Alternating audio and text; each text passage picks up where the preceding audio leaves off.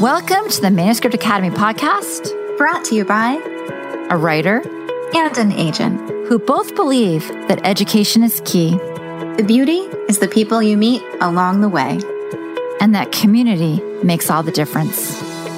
Here at the Manuscript Academy, you can learn the skills, make the connections, and have access to experts, all from home.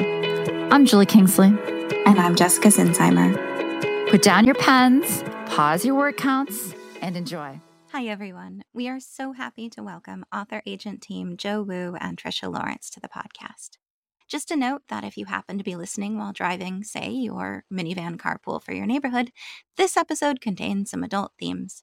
If you get stuck with awkward questions, well, you've been warned. Enjoy. Joe, I love this about you. On your bio, it says, when writing, she can be found accompanied by a plethora of goth mugs, constantly refilled with green tea, while blasting a mix of metal and orchestral scores.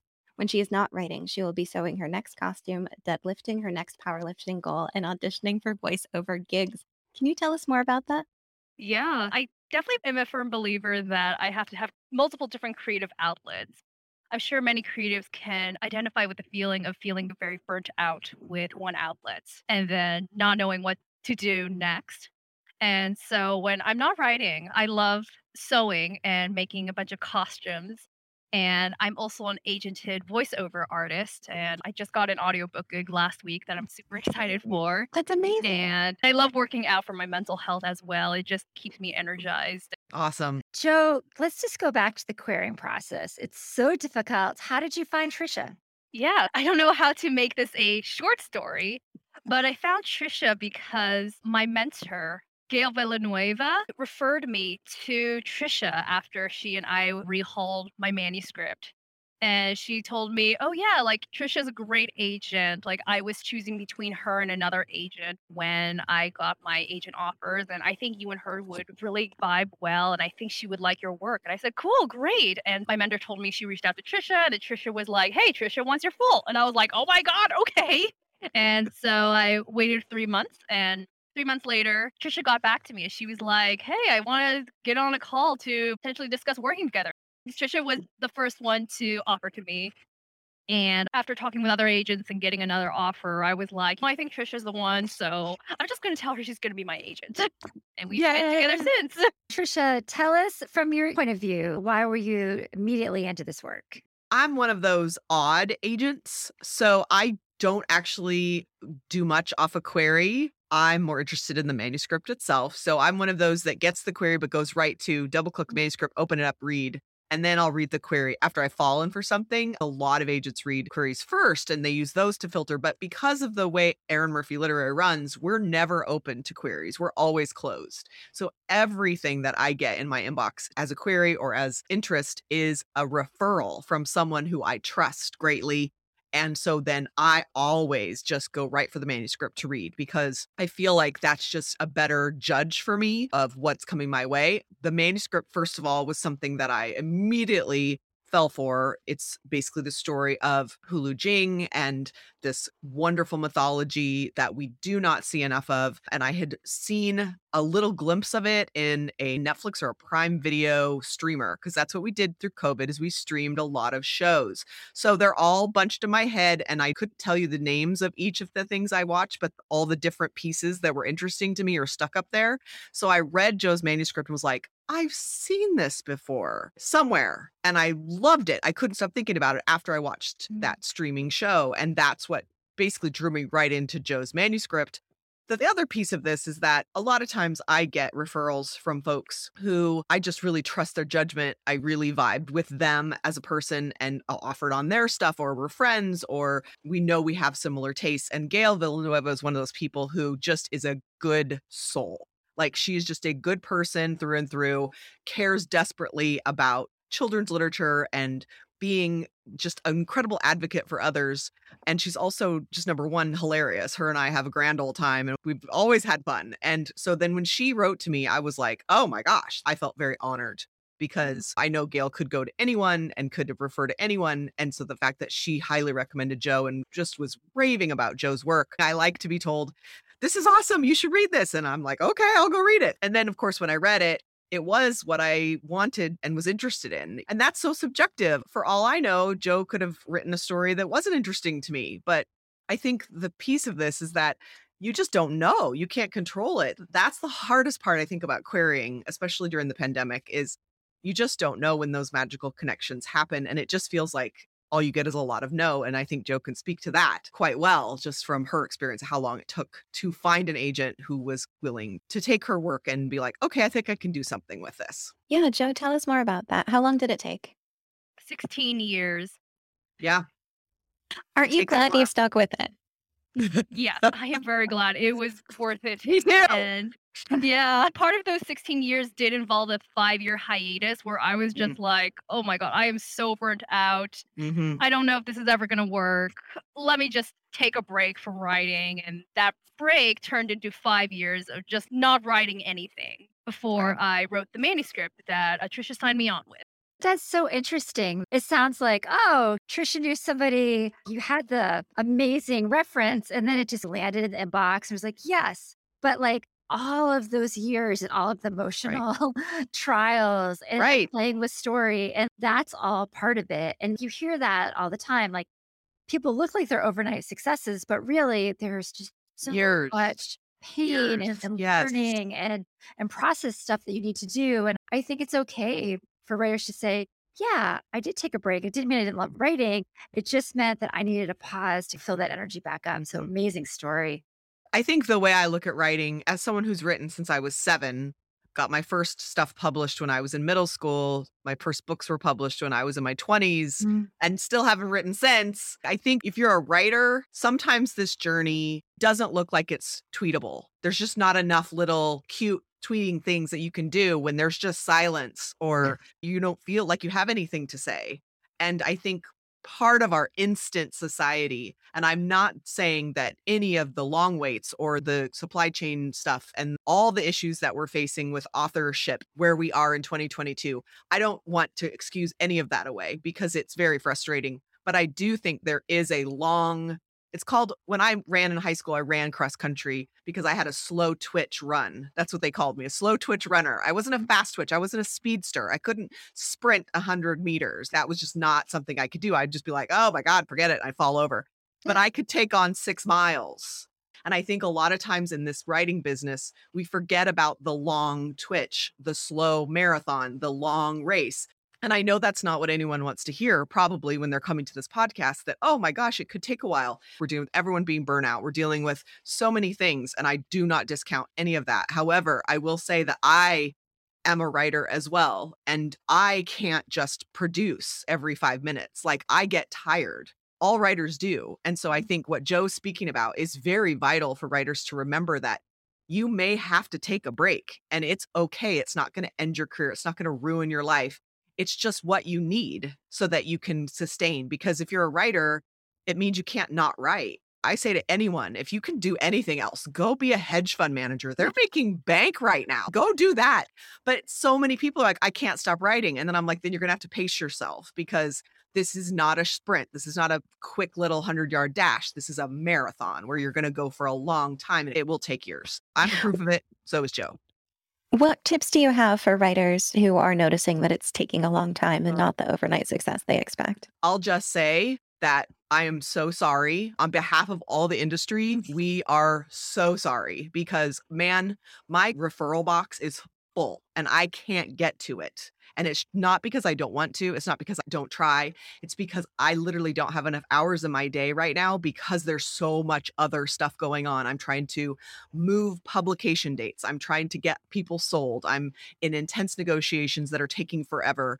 I think for querying writers, this is my advice. Do not let go of your dream. You hold it and you feed the fire however you can do it by doing short stories, publish wide, just go do stuff, just play and have fun and just keep stoking the fire. And just because you're not a published writer doesn't mean you're not a writer. And that's one thing I just want people to remember is you're a writer. Keep going. If you have the bandwidth, if you have the mental stamina, keep going because I see what's in my referral inbox. I see all of it. It's just gems in there. And yet I can't just sign everything because I just don't have the bandwidth. I'm just one person. So we're referring, we're constantly, but every single week we get at least 4 or 5 people who have interest or an offer on the table and they're looking for rep and we're just trying to get them the right proper representation. All of this is about trying to get writers to be empowered. And so that sometimes slows me down because I'm trying to make sure my writers that I already have are getting the best possible deal. And then when folks come in with offers, I'm trying to make sure they land. I see them all as just these lovely possibilities. And sometimes I have to pass, sometimes I have to move them on. I think Aaron Clyburn was open for 2 days and got 200 queries in 2 days. That is unheard of. That is at a rate that no one can sustain. Becca Potos ended up with 1,400 queries in 30 days. But at the same time, if you look at the opposite side, which I do, it's an abundance of riches. This means that you know how many people sat through a pandemic and instead of just binge watching like I did, they wrote something that is actually their truest thing that they could possibly write. So in my head, I think this is the best thing that could happen. I'm like, yay, more. But then there's capacity and who can handle it? We don't have enough staff. We don't have enough editors. We don't have enough people. So we just have to allow it to be what it is, boiling over, for lack of a better analogy. And then at some point, it'll start to simmer and we'll get control of it. Hopefully sometime soon, once we all can get this thing cooking again. But I would say to any writer right now, if you have the stamina, if you have the emotional and mental health to stay in it, stay in if you can. And we get it. If you have to take a break, do not give yourself crap about it.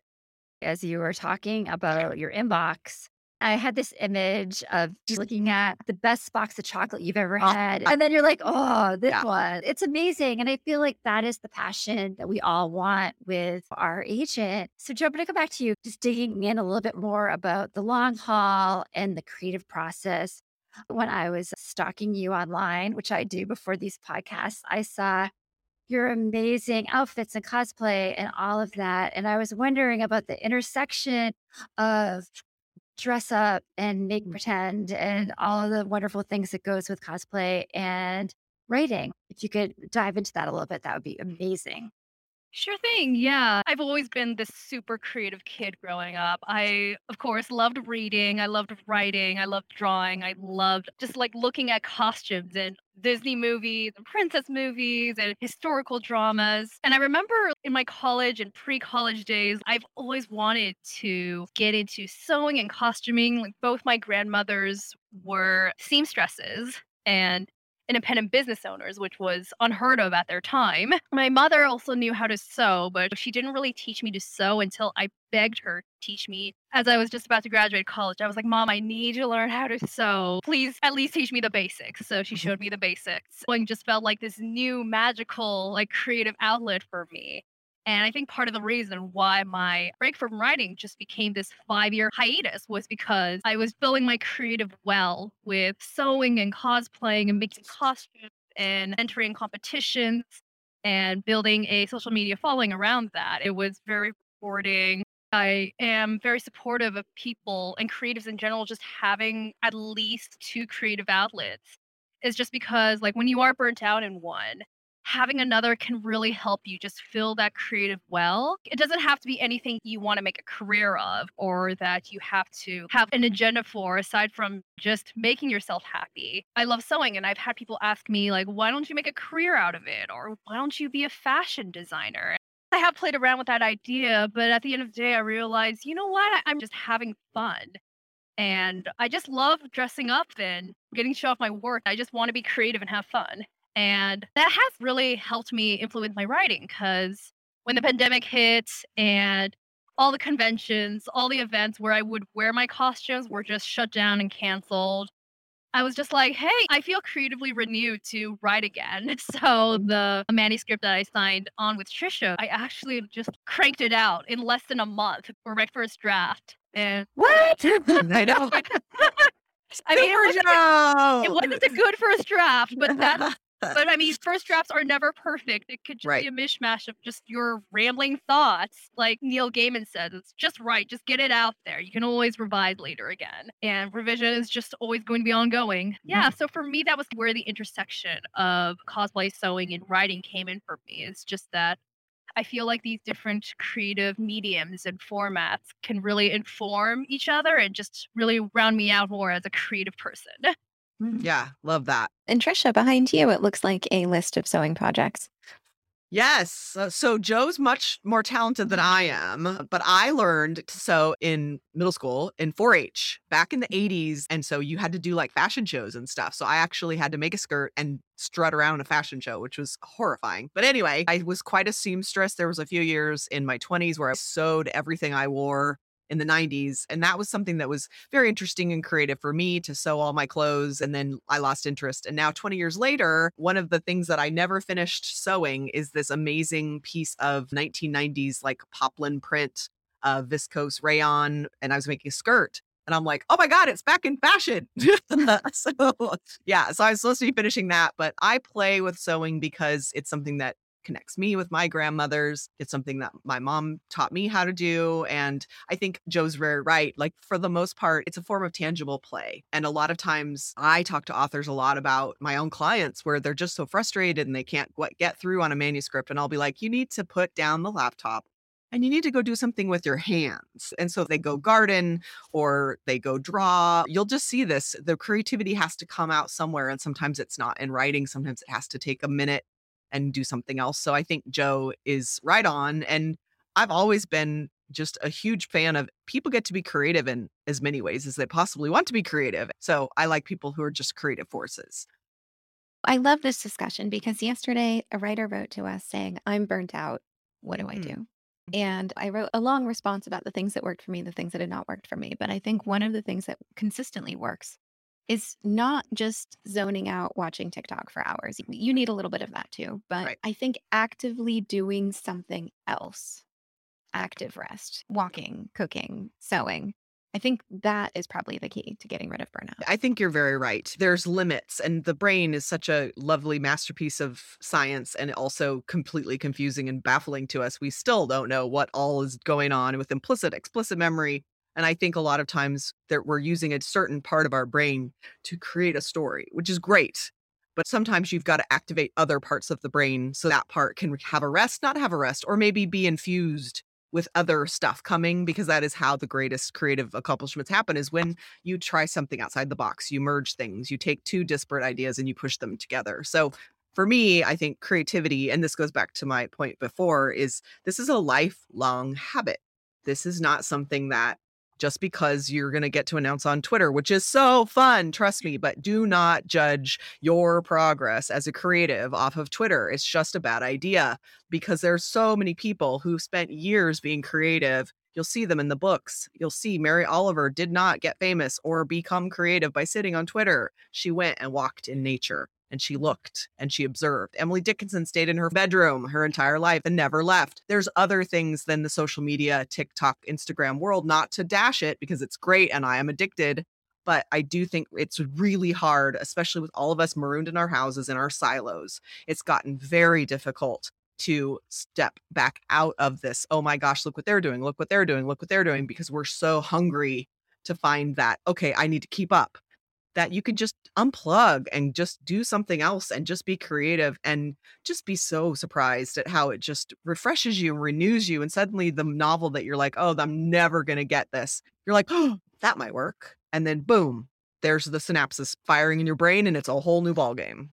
So, for the writers out there who are seeing everybody succeeding so fast, so they think, what do you think is something that they can take as an actionable step? Do one thing to their query, have a list of how many people they send something to. What is a small goal for a writer out there seeing all of that happen? I'll take it, Joe. For me, it would be, first of all, to get a really good, solid sense of self.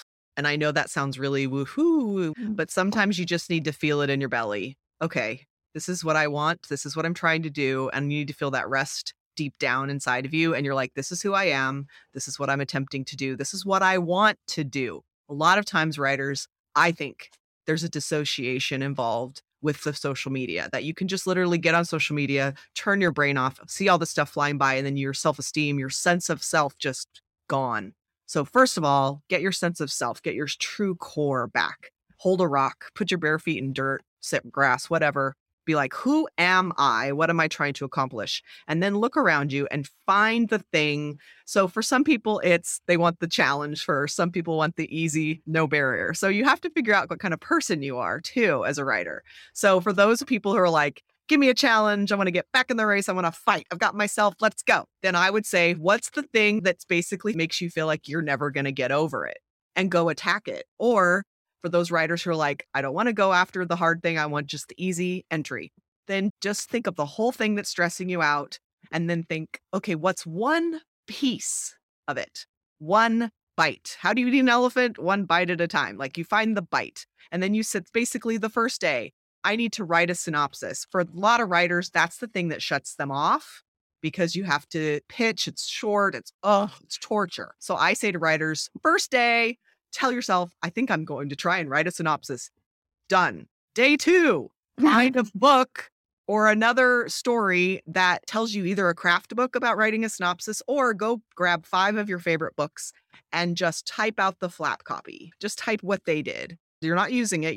Those are the kind of little pieces that I mean for easy barrier. So there's the overachievers among us who are like, I'm going to do it all today and I'm going to write the synopsis in 4 hours. Okay, more power to you. Go get it. But most of us are just human beings. We do not have superpowers. So just that one thing, they've made one little bitty teeny move towards conquering something or getting to something. And it doesn't even have to be massive. It just can be a little shift in the equilibrium of the energy of the moment. And you're like, okay, now I'm going to go make dinner and do laundry or work my job. I've done something towards my dream.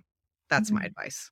So I know for me, when I get super frustrated with a manuscript or things are just not coming together with the dreaded writer's block, sometimes I try to remember that doing other things for the story that doesn't involve writing is also a form of productivity. For instance, I know we've mentioned about binging and streaming shows, but for me, I feel like when I consume media, oftentimes my writer brain is still on when I'm watching these different shows. And as I'm watching movies or TV shows, I will think, okay, what do I like about the writing of this show? Or what do I not like about it? And oftentimes I find that with these shows or movies, I will think, I didn't like this dialogue, or I did not like this plot point, or the first half of the show was great, but oh my God, everything from the midpoint all the way to the end, what a mess. What were they thinking? And oftentimes that helps me because I'm just like, wait a minute. So if these team of professional writers are not doing what I think they should have done, what would I do as a writer to jump in if I was part of that team? And that has definitely fueled me as a writer to be able to see, okay, what is out there? What would I do differently?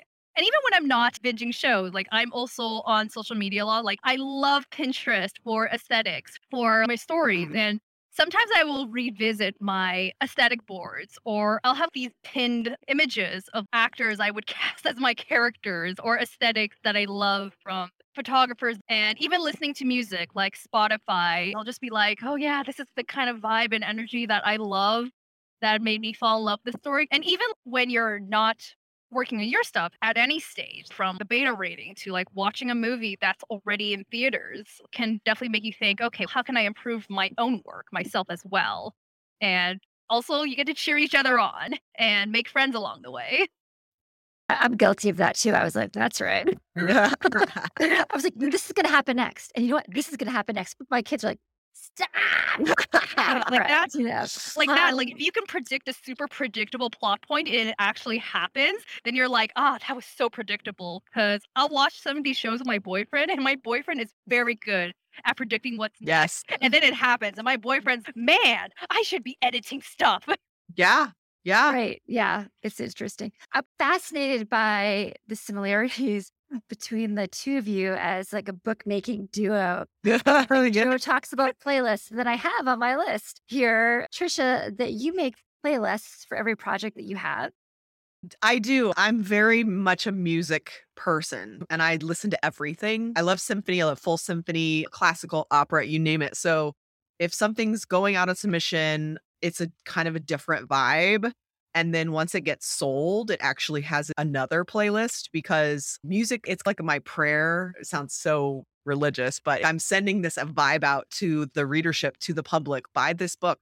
understand what we're trying to say here. Cause a lot of my books I feel very deeply about when I send them out. They mean a lot to me. So I'm with Joe there for sure. Lots of playlists, lots of different things. I've had music going constantly, just like Joe does. Joe's got some playlists. Yeah, I'd be happy to provide a playlist for the manuscript that Trisha and I are out on sub on. Probably not a full playlist, but like the main songs that really captured the vibe for me when I was writing. So Yeah, I will be happy to share that. that'd be awesome. I Yeah, want to hear that.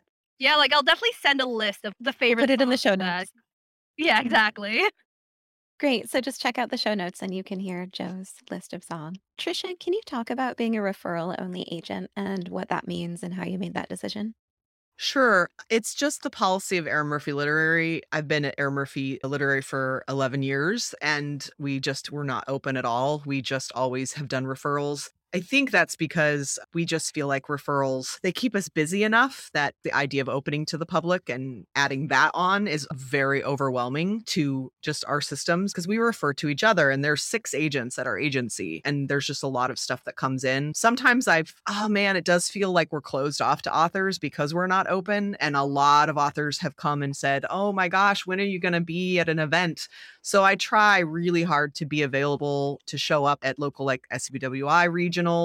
I try to do just anything I can do to talk to authors and be available to authors because I know it feels like once again we're closing that gate, but it's just a process that was set up before I joined EMLA. And for me, I see why it's done because we get so many referrals. If we were also open, I think we'd end up having to close anyway. So because it would just be overwhelming. Through the pandemic, and I know other agents in my agency have been open to BIPOC, LGBTQIA folks. So they're free to come in. And that is just something that we've decided to do as of June 2020. We just were like, hey, open the door. So those folks have no problem. I know that's frustrating to other people, but it's just trying to be fair and help those who have been underconsidered in the past. So I just wanted to clarify this does not mean that everyone should go out, try to befriend your clients, try to get a referral. Everybody, this is a very small business. So that's the piece of this that if you sit around long enough, you're going to find someone who can probably get your referral into these houses that are into these agencies that are closed. I wish it worked that way like faster because I hear the frustration, but at some point I will be somewhere where you can possibly query me. I try very hard to stay just involved in the business so that people can get access to me and not have to worry about finding that referral because that just feels like a very big mountain. So, Joe, you also write short stories, and your short story, Devoured by Envy, has been praised by Publishers Weekly as the most gothic of successful stories in the anthology Darker Edge of Desire, Gothic Tales of Romance. Can you tell us about this work and any tips you may have for other short story writers out there? Yeah. Oh my God. I think I want to say that story is nearly 10 years old at this point. So I will say a lot of my short stories will go towards the more like adult voice and content just because it's easier to produce. Gothic stories are definitely like in line with what I enjoy writing. The tropes and aesthetics are something that really resonate with me. I try to tell writers, write what you love and enjoy what resonates with you because that definitely comes through more easily. So I just remember when that Publishers Weekly review came out, I was like, oh my God, they mentioned my story. Ah! And I will say for people who want to write short stories, I'd say go for it. It's very fun. It can get your mind off of a giant, monstrous manuscript that you may be finding yourself slogging through. I like to think of short stories as, oh, snack break. Yes, I think Yeah. that's perfect. Yeah. Yeah. Very fun snack breaks. And I find that even if you are struggling with, say, the manuscript itself, I think like being able to be like, hey, why don't I write a short story from the perspective of this character in the manuscript who isn't the main character? Because that could definitely break down some of that creative block and help inform the story, even if it never gets published anywhere, even if nobody's going to read this. This is really just for me to get through the main manuscript. And for any video gamers out there, I also like to think of short stories as, oh, the side quest. But you're just like, let's do these side quests because it just makes the journey and the experience of Much more rich. yeah, exactly. Much more richer. Like, you definitely feel that satisfaction. I just think it can only make you a better and more well-rounded writer. And if you want to publish short stories and you can get them published, that's just something that you can add on to your writer bibliography to show to future editors and also try to make it easier for your agents. I think this is a really interesting point that maybe a lot of writers haven't considered is you're starting children's literature and teen literature. Like, here's the categories, right? That's the thing that in this field, we are writing very regimented, very specific type of categories. And I think what I love to see, and I hope writers will also join with Joe in this, is that the writing life doesn't have to fit into those categories. Only your published stuff does, right? Only what you're trying to sell. So you can write outside and around those categories and play and just enjoy it. And you can do it in a way that helps you in the first development of writing, which is that story draft. As you're trying to find the story or trying to figure out different things, you can write a short story from the perspective of the antagonist. You can write a short story from the perspective of the sidekick to enrich the bigger project. In the revision process, short stories, like Joe said, can be used to like figure out what's going wrong in a longer novel. And so I think a lot of times, because we're working with children's literature and teen literature, because we see the market so completely like, here's the hedgerows, this is where you must fit to make it in this business. I think writers think they have to just only write there. They can only do their creative work there. And I think what I love so much about Joe's experience and just what she has been doing over the past 16 years is she's going outside of those hedgerows. And I think, to me, that's what allowed her to have the stamina to stay in so long, and then to ultimately get to the point where she has an agent and now has an agent for her voiceover work. Like, it feels like that's where the creativity kicked in for her.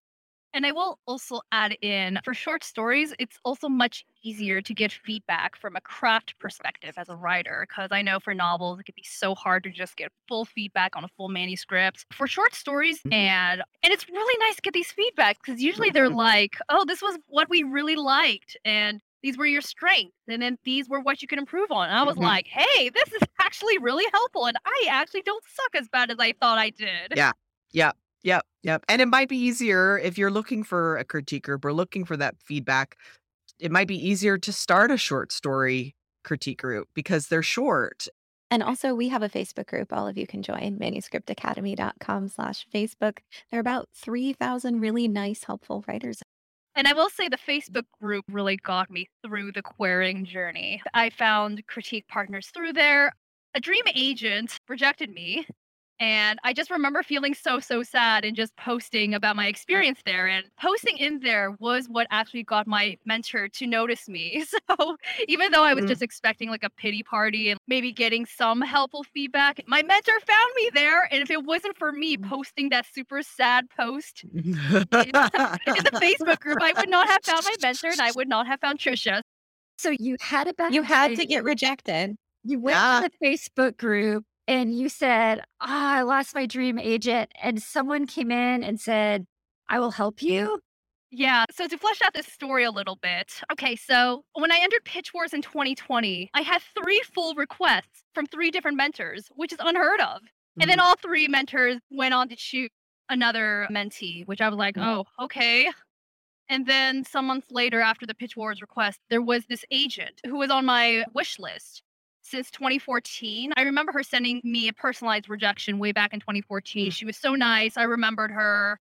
She requested my new manuscript through a Twitter contest, and she had my manuscript for months. And I was like having my hopes on her.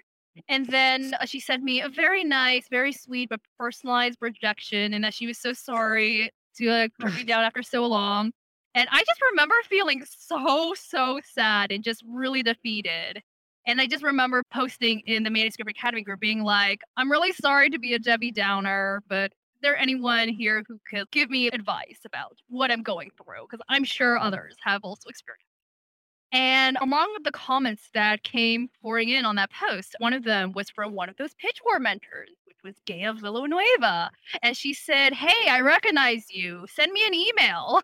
And I emailed her and she was like, you were among the final 5 mentees that I was considering. But even though I didn't choose you, I did want to reach back out to you to see if you wanted to be my unofficial Pitch Wars mentor. And I was like, what? Oh my God, yes. That's fantastic. There's a quote where they say, when you are at your lowest point, that's when you are the most open to, I think, becoming stronger. I can't remember if Mhm. that was from Legend of Korra or Avatar: The Last Airbender, but from that franchise. That saying just really resonated with that experience of just being at a super low point Mm. and just opening myself up by posting that post. So Right. that was the Right. magic of the Manuscript Academy Facebook group. Yay. I love hearing that. That makes me so I just want happy, to emphasize you had to get rejected to get an agent. right? Yeah. This match feels so secure and so exciting. So, Yeah. what's next for you both? We're on submission with her debut. We've got another couple manuscripts cooking. Jo does not let any grass grow underneath her. She is one of the hardest working, one of my most prolific, because she always has ideas and she's always going. I think what I would love to see is selling her debut novel and getting her started, and also have her hopefully get a job if she wants one, if she needs one, and then also have her voiceover work continue to grow. The thing I love about this business is that you don't have to do just one thing. I rep many clients who have very successful multi-potentialate lives. And I love that because that's kind of me. I've always been one of those people who just had all this stuff going. And that's where I'm my most happiest. I think that's where Jo is her most happiest, when she's busy and thriving and doing plenty of things. So that's my goal as her agent, is to keep her busy. But what's next for you, Jo? Yeah, so I am working on a dark fantasy middle grade that I've been working on since last year. It looks at intergenerational trauma through a dark fantasy lens with a middle grade voice. So I am very excited for that one. I like to call it like John Wick mashed with the relationship of Arya and the Hound through a middle grade fantasy lens. So that's what it's Very about. cool. And then I'm also in the very, very early stages of researching for a historical fiction that takes place in the Bay Area in the early 1980s and centers around the murder of the Taiwanese journalist Henry Liu, which is shockingly not learned about or not well known in even Asian American history. And what drew me to that project was not just about the importance of the freedom of speech and how it really helped Taiwan as a country move out of martial law and become the democratic country that it is today, and how I see that through an Asian American lens. So that is something that I'm very excited about as well. So exciting.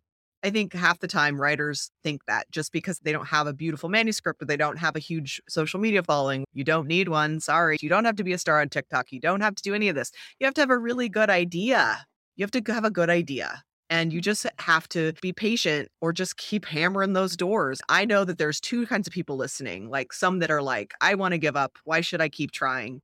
And I just tell them to be patient. But I also know there's folks on here who are like, I'm coming in. Don't bar the door. Here I come. So I don't want to ever say to them, be patient, because that feels very condescending. So I'd be like, go ahead. Come at us. Like, go ahead. Like, go. Come on in.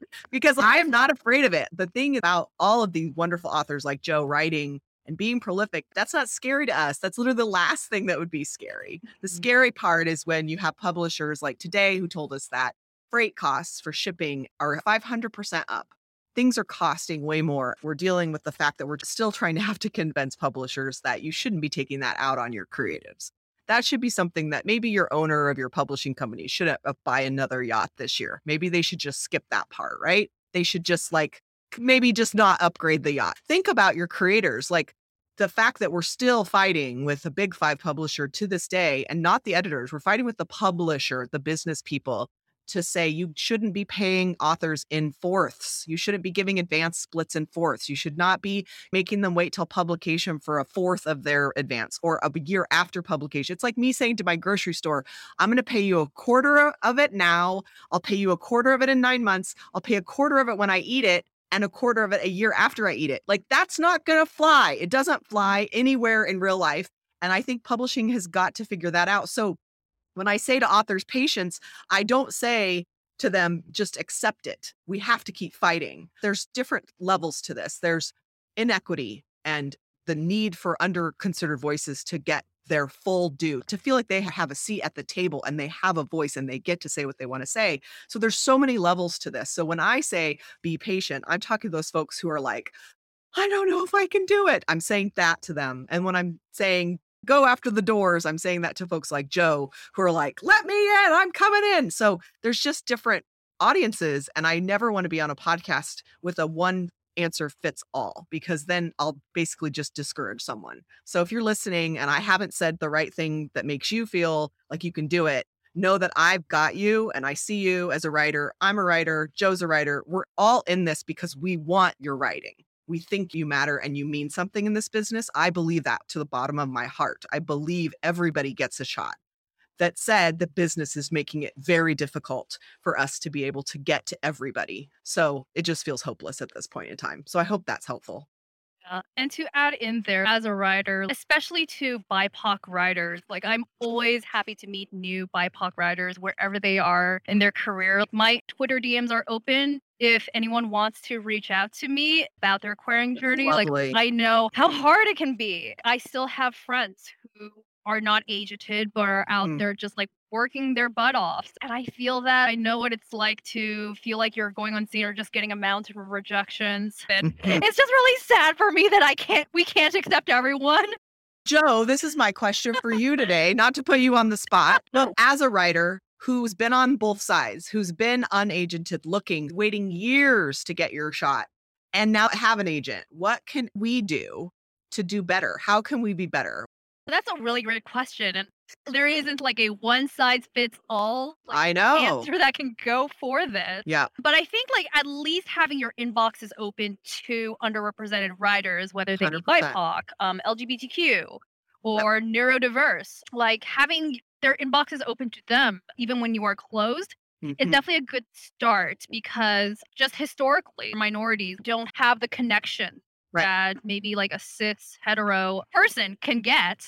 Yep. And so that's a good start. I know your guys' inboxes are super, super flooded. And I think just like taking to Twitter, being transparent about what's going on in the publishing industry. I love that. I know historically there's been very hush. We don't talk about Bruno's song. And we don't talk about Don't Hate Me. We don't talk about going on submission. But it is so enlightening to see what's going on the other side. I know for me, before I got agented, I was just like, oh, any agent will do. But now that I've been on the other side and I've talked to other writers about their agenting experience, I realize how ridiculously lucky I am to have you, Tricia, because not all agents. Right back at you. Yeah, I mean, it shocked me to hear that not all agents will champion their writers the way you have with me, Tricia, because I was talking with one BIPOC writer who told me that she left her first agent because they were on first round of submission. They weren't getting any bites, and her agent just started ghosting her. And when the author ultimately was like, hey, you know what? I just don't think this is going to work out. Like she felt like the agent was just relieved to let her go. And I was like, that is really sad. Wow. that's horrifying. I actually wouldn't mind taking a little segment here. And if Joe's up for it, I would love to talk about what is normal so that maybe if any BIPOC or LGBTQ or neurodiverse folks are listening, that they can take heart and know what is good and what is bad, if that would be helpful, Julie and Jessica. So, Joe, so for you, is there any piece of how I send out your submissions or answer your emails that you think I could do it better? And what do you feel is the most important thing that you're looking for when you signed with me that maybe I do just so that I can be accountable and continue to do? Yeah. I remember what really stood out to you, Tricia, when we had that offer call, which took 2 hours. It was like a date I never wanted to end. What really stood out to me about you, Tricia, was the fact that you were not afraid to tackle like what I feel like a lot of BIPOC writers would be scared to ask about. Like, how do you negotiate with editors? Like, how would you stand by me if a editor wanted to whitewash cultural aspects of my work? And a lot of this I have to thank Gail Villanueva for setting an example for me. Because Gail Villanueva, she's Filipina. She knows what it's been like. She's paved the way for me as an Asian writer in this industry to know about what to be on the lookout for. And I really thank her and so many other BIPOC and Asian American writers who have come before me. And Tricia, I know like you also don't just talk the talk because you have Debbie Machiko Florence and Paula Yu on your list. And with Paula Yu, I loved her Vincent Shin book. And I love that you represented nonfiction literature as well. And I thought just being able to have that for a YA audience was so important and so eye-opening.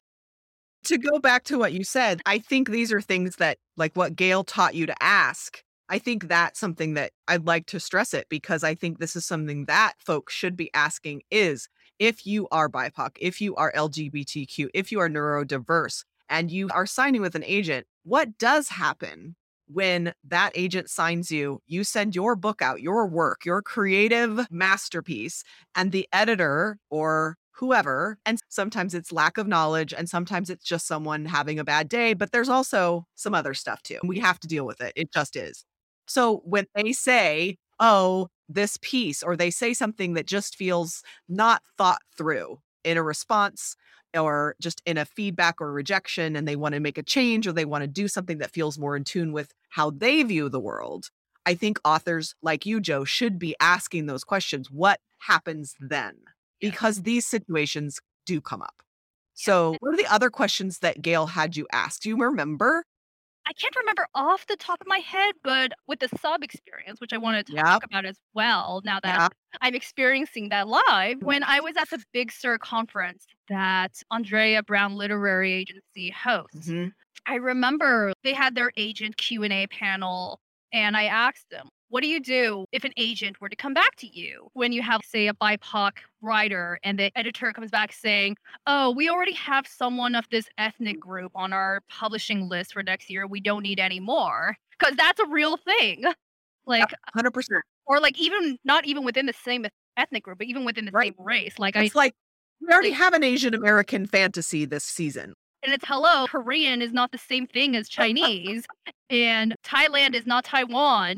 I can't remember the agent's name off the top of my head from Andrea Brown, but I love that her response. And also when all the other agents started chiming in, they were like, Yep. oh, thanks for outing yourself as a racist. That makes my job easier. Like now I know to blacklist you. And they said that Andrea Brown Literary Agency have Zoom calls about Yep. editors they've talked to, feedback they have, who to send to, who to blacklist. And I'm like, I am glad they are doing that because it holds themselves and the industry as a whole accountable. I think good agents, this is good agencies. Just FYI, EMLA has a Slack group. We talk a lot about responses. We don't just allow the responses to come in. Something that we do, and maybe Andrea Brown Abla does as well, is we sit and figure out how we can maybe help to educate when we reply. We say, oh, this really isn't helpful. This feels a little this. A lot of times, if it's the comments about, well, we already have a book, we'll encourage them to say, oh, don't you want a table full of this? Like at some point in Barnes & Noble, we have a table full of white dudes who are having their Viagra problems. We have a table full of that. So why can't we have a table full of Korean American beautiful fantasy? Like, why not? So just pushing back and calling in is also hugely a big piece of being a white ally in this business, and not just letting it go by. It needs to be spoken out loud and called in so that they can choose in that moment whether they really want to double down. A lot of times editors do respond to us and say, that was a bad move. I'm taking it back. Yep, you got me. Okay, thank you, thank you, thank you. I mean, I get called in on a regular basis because I feel like I want to know. So thank goodness have excellent people I can trust, clients, editors, whoever, who can say to me, hey, this wasn't good. And then I can back it up. It's not about me, actually. It's about me getting out of the way. That's what it's about. And also, Yep. writers do talk amongst each other Yes. and compare notes. And I won't name any names, but I have spoken with my writer friends where we'll be like, oh, this agent told me this. And oh my God, we're never going to email that agent. Or like Twitter blasts where Right. someone wrote something super racist. It's just like gasp. There are a lot of folks probably listening who are thinking to themselves, how can I stay safe through querying? How can I stay safe to know that I'm querying the right people? Keep putting you on the spot, Joe, but I would love to hear what you recommend because I think this is really valuable. Yeah, so this is why it's so important to have these organic writer friendships. And what I mean by organic is you're not trying to be friends with someone just because they're popular and you can feed off their popularity. Like that never works that way. That always backfires. And maybe you want to fangirl over the same TV show on Twitter, or maybe you're like, hey, I'm looking for beta readers for this MG Fantasy. Anyone want to create a group? Love that. Just to critique each other. And this is also where Facebook groups, like the manuscript Facebook group, is also very helpful, just like forming friends, talking about writing and writer's life. And I think just being able to have that network, being able to go to a writer friend and be like, hey, I experienced this. Is this normal? Should I expect this? Do you ever experience something Mhm. too? And for a lot of us, we'll be like, oh, yeah, that's fine. And I think it's just really good because when you're isolated, it can be very easy to get it all over your head and like just stressing over, oh, did I do something wrong? Are they in the right? It's very difficult to face down something that feels racist. You can Yeah. speak better than I can, but you were raised to think, "Oh, is this me? Am Yeah. I overreacting?" Yeah. Yeah, like I will say, just to share personal experience, I remember like the agent, when I got on the call with her, she was starting to tell me what racism looks like. And she was like, oh, I feel like you're being too overt with how these white characters are being racist. Usually it should be more of like a microaggression. And I just remember just taking notes and just thinking, this is not the agent for me. I don't know if is it her place to tell me because she would know about editors better than I do. And then I talked to some of my friends afterwards and they were like, wait, she, a white lady, is telling you about how you should be experiencing racism? What in the world? And I was like, man. Yeah, that's not good. Because once again, it's my white gaze. I'm going to put it back on me because I'm white. That's just what I am. It's putting that white gaze out to the world. Like, I can only see what you're going through my white lens. So part of being an ally, part of working in this business and removing myself from the actual focus, this is not about me, is taking that off and attempting to see the world through your eyes, how it feels to be Joe Wu, how it feels to be walking in the world as you, and not trying to copy or assimilate or any of that. And it's going to be difficult. For one thing, it's hard. It's hard to literally decenter yourself. It's very difficult for us anyway. We're like, oh, the world's our oyster. It's all for us. Take it off and just stop for 5 minutes. And I think that's where that white agent made a mistake. And that's where the beauty of the fantasy genre is, because people can go to all these different worlds and explore all these fantastical species like fairies and angels and elves, like Lord of the Rings. I know one of the critiques of Lord of the Rings, it is very dated. It was what it was at its time. It was like, okay, so you can imagine orcs and you can imagine elves, but you can't empathize with real life, like non-white No. people. Yes. Right. It just shows our limitations. We're able to go into all these different directions. And that I think that's why fantasy is the connector. Because look at what J.K. Jemisin have been able to, look at what Faya magazine has been able to do. There's just wonderful stuff coming. These are under-considered voices. Not that they've been underrepresented. They just haven't been considered. We've just been over-considering the other voices. And so they're under-considered, and it's about time to change the weights, change the levels. Thank you, So where can we Jessica, find for you? letting us just go off on this crazy tangent. It was terrific. It was terrific. So where can we find you online? So for me, for writer-focused stuff, there's my official website, joewoo.co, not com, .co. And on Twitter, I am at joe_woo_author. And if you're a TikTok person as well, my TikTok's like all over the place. Like I have writing, I have cosplay, I have Asian American rants on there. It's just my stage name, Carmilla Joe. Love it. And I am mostly social media, but I just recently was able to hire a web designer to fix my website that I killed during the pandemic. I literally tried to kill it. And so I rescued it. And TrishLawrence.com, TrishLawrence.com. It's just a place where I write essays and talk shop, but it's also a good connector for all the social media too. It's all connected in there. And my agency is emliterary.com. You can go look and see what we're up to, books that we're selling, people that we rep. And I'm always on social media at author blogger, 2 words together. That was not the plan to be author blogger. I had started a whole bunch of Twitter accounts in 2011, and that's the one that stuck. So that's what I am. I would say just to all listeners, don't give up on the industry just because it's going through some really serious shifts.